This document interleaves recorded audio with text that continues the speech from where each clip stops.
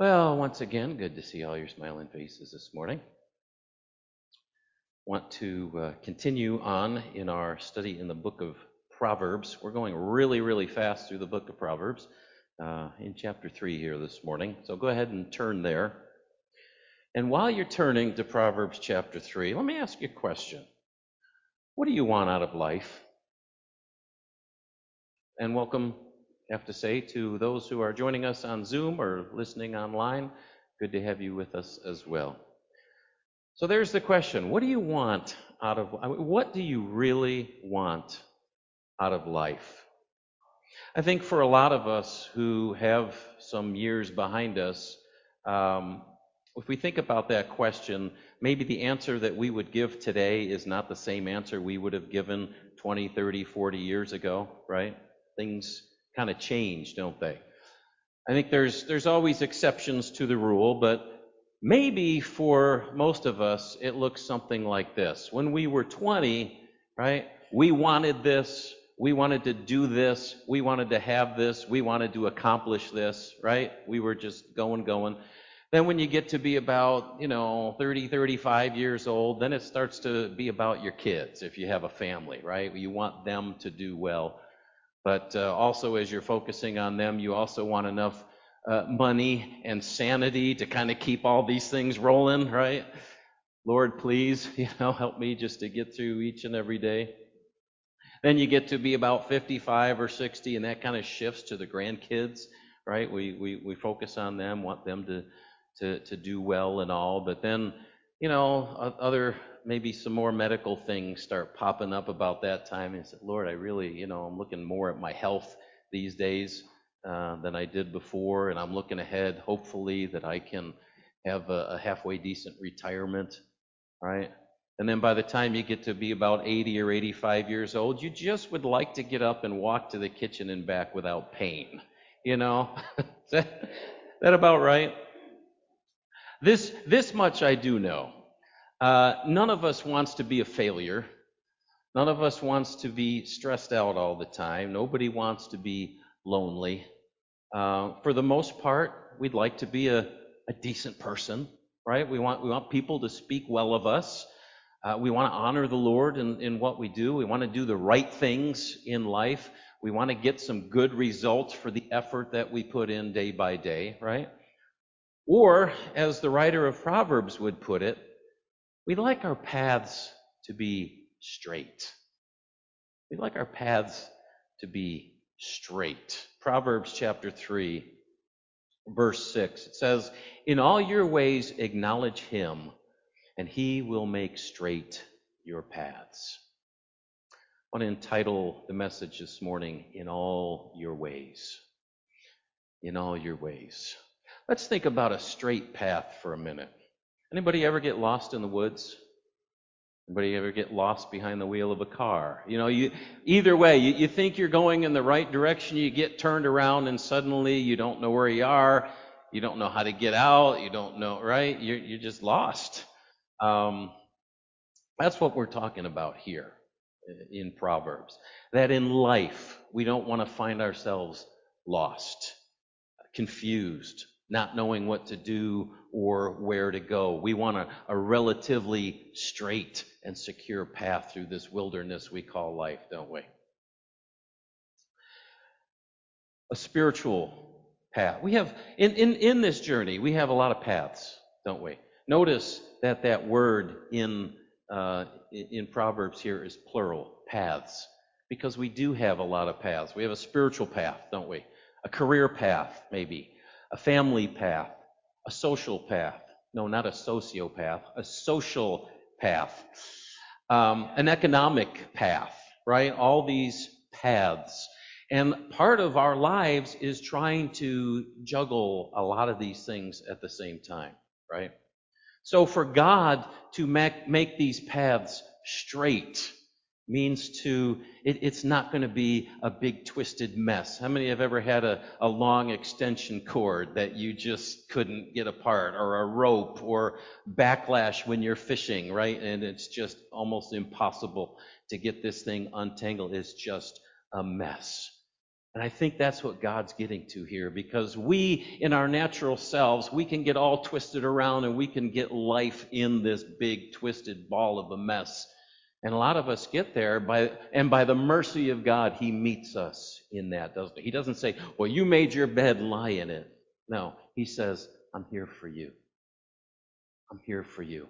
And we come to Him and we say, Lord, here's this tangled mess. And little by little, He begins to straighten things out for us because He loves us so much. So for straight, we'll look at this word straight in the Hebrew, because it's not just this. It also talks about being even. There's a nuance in that Hebrew word that talks about being even. In other words, it's not just one giant exhausting hill to climb. You glad for that? Or it's not these big, huge up and down and up and down and up and down and up and down, or a bunch of slippery slopes all the time. No. What God wants to do is to give us a more manageable path. There's another nuance to that Hebrew word, is to be just or right, doing the right things. Okay? I know all of us, me included, humanly have this bent towards being selfish, right? But God wants us on a path to do the right thing, right? Do the right thing in life. We don't set out to follow a crooked path, do we? No, we want it to be on an even keel, not a bunch of, straight, even, and right. That's what we're looking for. So I guess if you could put all of us in the mix and filter it down to what's really important, we might say we want to get through this journey in life and be okay. If we could just do that, right? We just want to be okay. Not without challenges. I mean, challenges make us grow and develop, don't they? How many have been to a semi-big airport where they have those conveyor belts you can just walk on and just... That's not what we're talking about here. God's not into just, there's going to be challenges in life. Challenges help us. If without challenges, we wouldn't need faith, would we? Challenges teach us things, important things like responsibility, commitment. Challenges help us develop perseverance. Challenges help us create inventions, don't they? They help us to reach our full potential as human beings. It helps us to know how it feels to overcome, or to see the sustaining and delivering power of God in our lives, right? Challenges are important to us. So sure, there's going to be bumps in the road. We know that, but we know who's Lord of the bumps. Amen? When we put our lives in His hands, He is Lord of the bumps, and He has promised to work all things together for good. So we don't want to have it all, but we'd like to overall enjoy the journey, wouldn't we? I mean, doesn't the Bible say God has given us all things to enjoy? He's not this demanding taskmaster. He would like us to enjoy life. He created us He gave us this big, beautiful world. He wants us to have a good life. He really does. So how do we get paths that are straight? How do we get this sense of overall confidence that there is a blessing on our paths, that God is in it with us, that we have guidance to help us along the way? Here's how to do it. In all your ways, acknowledge Him. In all your ways, acknowledge the Lord. Circle the word all. That's the key, isn't it? Any particular path is going to have that blessing, right? That sense of guidance. We cannot walk in it independent from the Lord. We can't say, oh, my spiritual path, yeah, that's me and Jesus all the way, right? But my career path, or my financial path, my social path, my sexual path, well, that's for me and me alone, right? Are you with me? To acknowledge the Lord in all our ways is to bring Him, His fellowship, His input, His guidance, His direction into every path of our lives. Now, even as I say that, there's a part of our hearts that squirms a little. Isn't there? Give Him everything, every area I got to bring God into, right? Let's be honest. But here's the thing.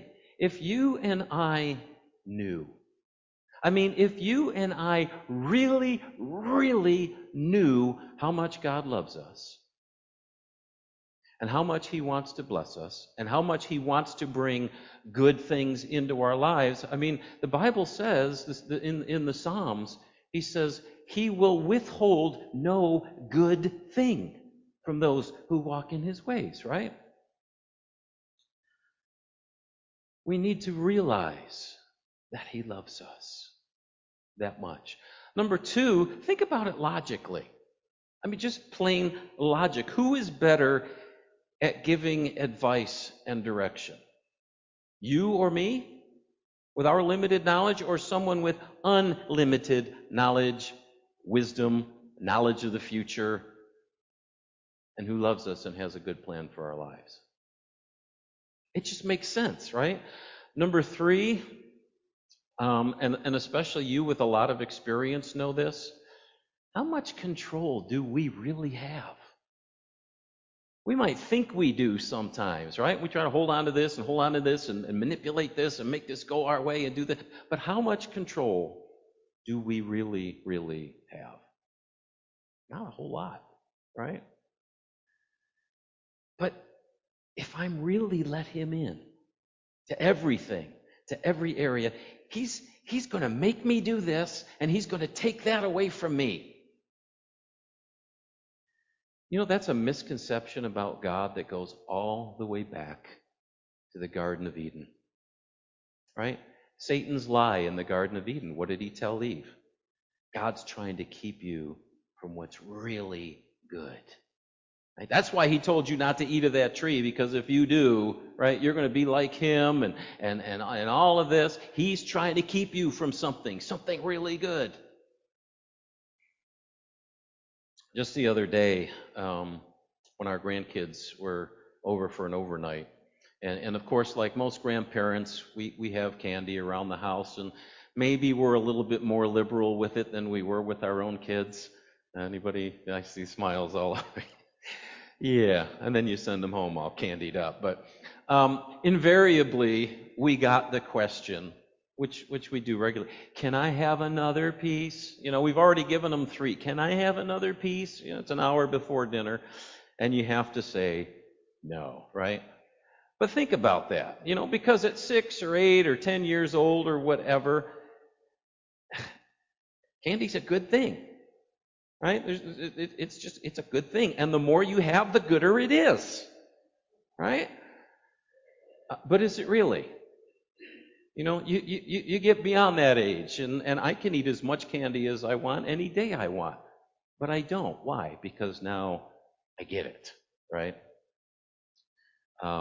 We learn over time that it's actually better to limit some things or avoid some things. For some people, to have a glass of wine at dinner, no big deal, right? No big deal at all. But for other people, that glass was a gateway to what could destroy their lives, right? So sometimes it's limit. Sometimes for certain people, we just need to avoid this altogether. And God, who made us, who created us, who knows our personality, who knows our bents and all that kind of thing, where is He going to steer us?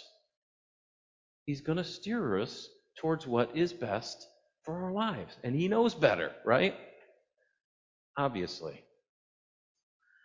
It's been said numerous times that no one in their final days of life ever said, gee, I wish I would have spent more time at the office. right? Why?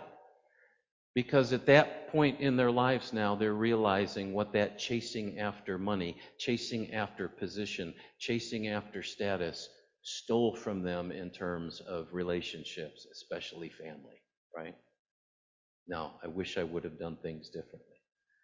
So God doesn't want to keep us from anything that's really good.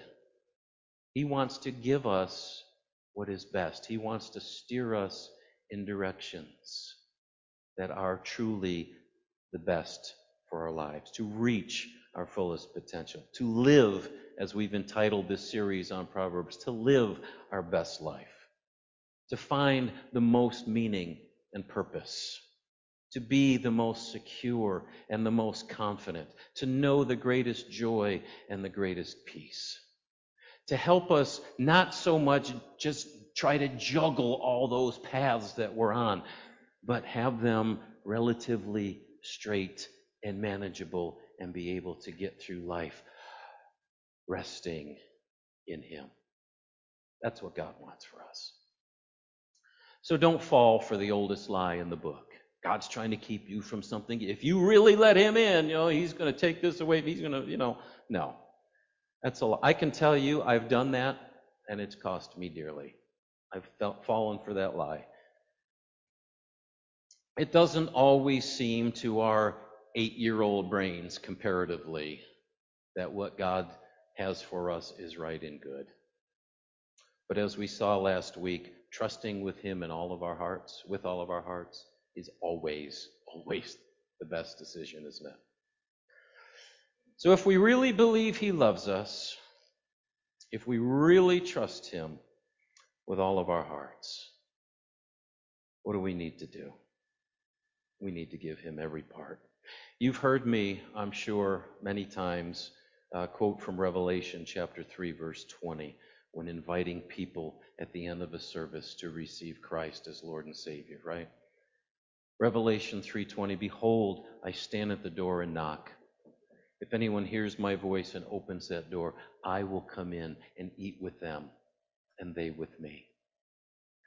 Look that verse up sometime. Look at its context. That wasn't written to outsiders. That wasn't written to the unsaved, the unchurched. That was written to the church.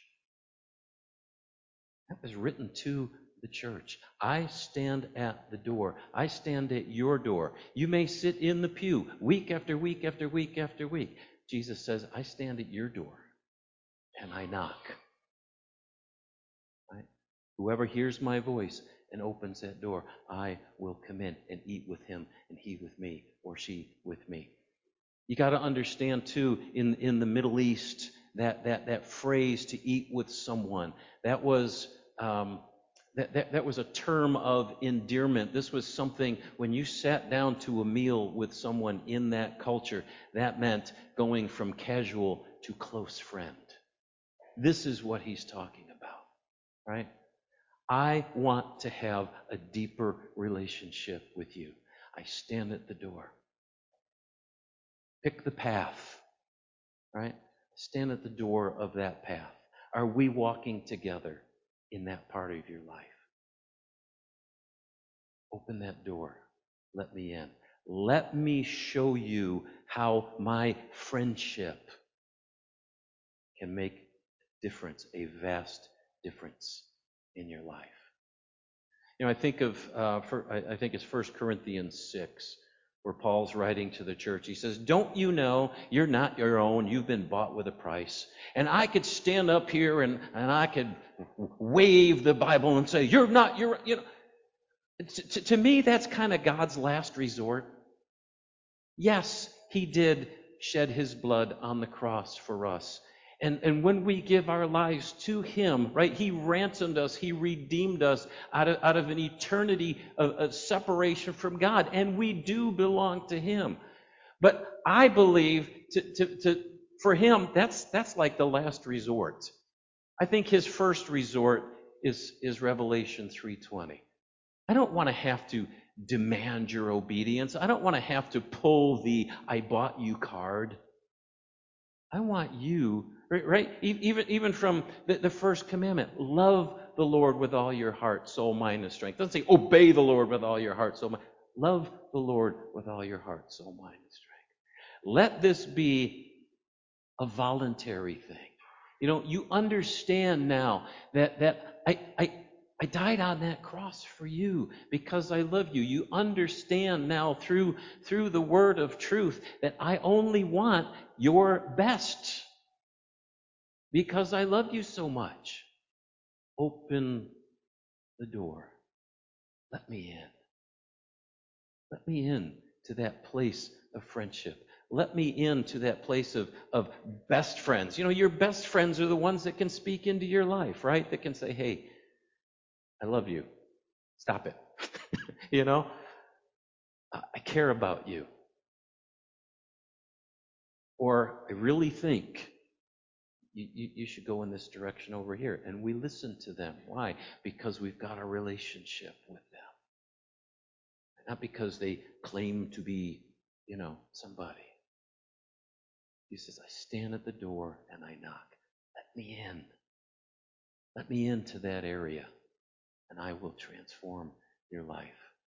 You wonder why this isn't going well and this isn't going well and this isn't going well over here. You've locked me out. You got a backlash. You got a tangled extension cord. You can't get it from here to here because it won't budge. It's not working. Why? Got it all twisted. Let me in. Let me make your paths straight. Let me show you what I have for you. He is a loving Father. He loves his kids. And all those of you who are fathers here, or those of you who have fathers and they haven't been perfect, right? We all fall short. He never falls short. He knows exactly what is right and best for us. Right? Trust the Lord with all your heart. Lean not unto your own understanding. And if you do that in all your ways, acknowledge him, bring him in, and he's going to make those paths straight. This isn't a just as I am without my plea moment, come to the altar. This is one of those serious. You go home tonight, it's bedtime, the lights are off, and you're sitting there thinking, and the Holy Spirit brings this message up to your heart. You go, I got some decisions to make, don't I?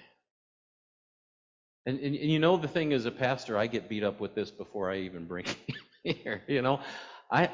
I wrestle with these same questions. Am I in that area of your life? Let me in. I love you. Not let me in, I demand it. Let me in. I want to eat with you, you with me. I want to take you to the next step in this friendship and show you my love, reveal my love to you. So that not only do we become more and more enamored with him, but when we do that, people see the difference in our lives. We've got a testimony to share with them. Man, oh man, this is what the Lord's doing in me. Right? Instead of looking like we ate lemons all the time. Why are you so happy? Why are you such at peace? Why are you... Jesus straightened my paths. Simple answer. Let him in. Not just a one-time, I said, Jesus, be my Savior at an altar when I was 6, 7, 8, 20 years old. I let him in. Everything. Open that heart. That's what he wants to do for us. Amen? Amen. Let's pray. Oh, Lord. When we get to that place, to say, be still and know that I am God. Maybe some of us are there. Maybe one area, 2 areas of our lives came immediately to the surface, Lord, and we're wrestling. Right now, we're wrestling.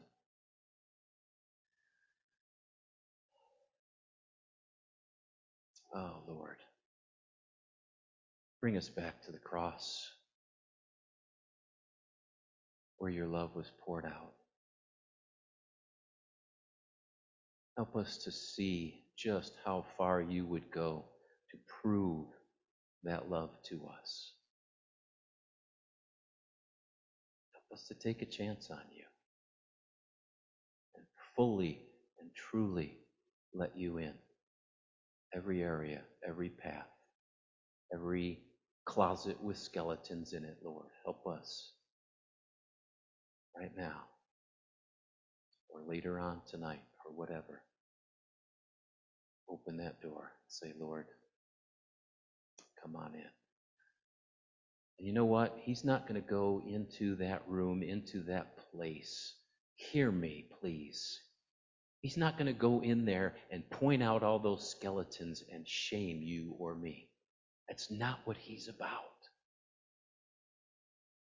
He's the one to say, the Bible says we don't have a high priest who is unable to sympathize with our weaknesses. He knows. He knows the things that we struggle with. He understands. That was part of him becoming a human. We need to get that. He understands. He walked in human flesh. He had to say no to temptations that came his way. He knows the fight. He knows the struggle. And he knows that we have weaknesses, that we're not him. We give in sometimes. He's not going to shame us. He's not going to guilt us. We're going to let him in that area, and he knows we're over there cowering in the corner, and he's going to go, hey, come here. Let me wrap my arms of love around you. Let me give you some input here. Let me show you a better way. Let me empower you here. You wouldn't let me before. Let me give you my power, my resurrection power in your life. That's what he wants to do for us. Straighten those paths out. With love, compassion, understanding, mercy. Not guilt and shame. It's not who he is. So help us, Lord. Help us make those decisions. And show us what you can do in our lives for your glory and honor. In Jesus' name we pray.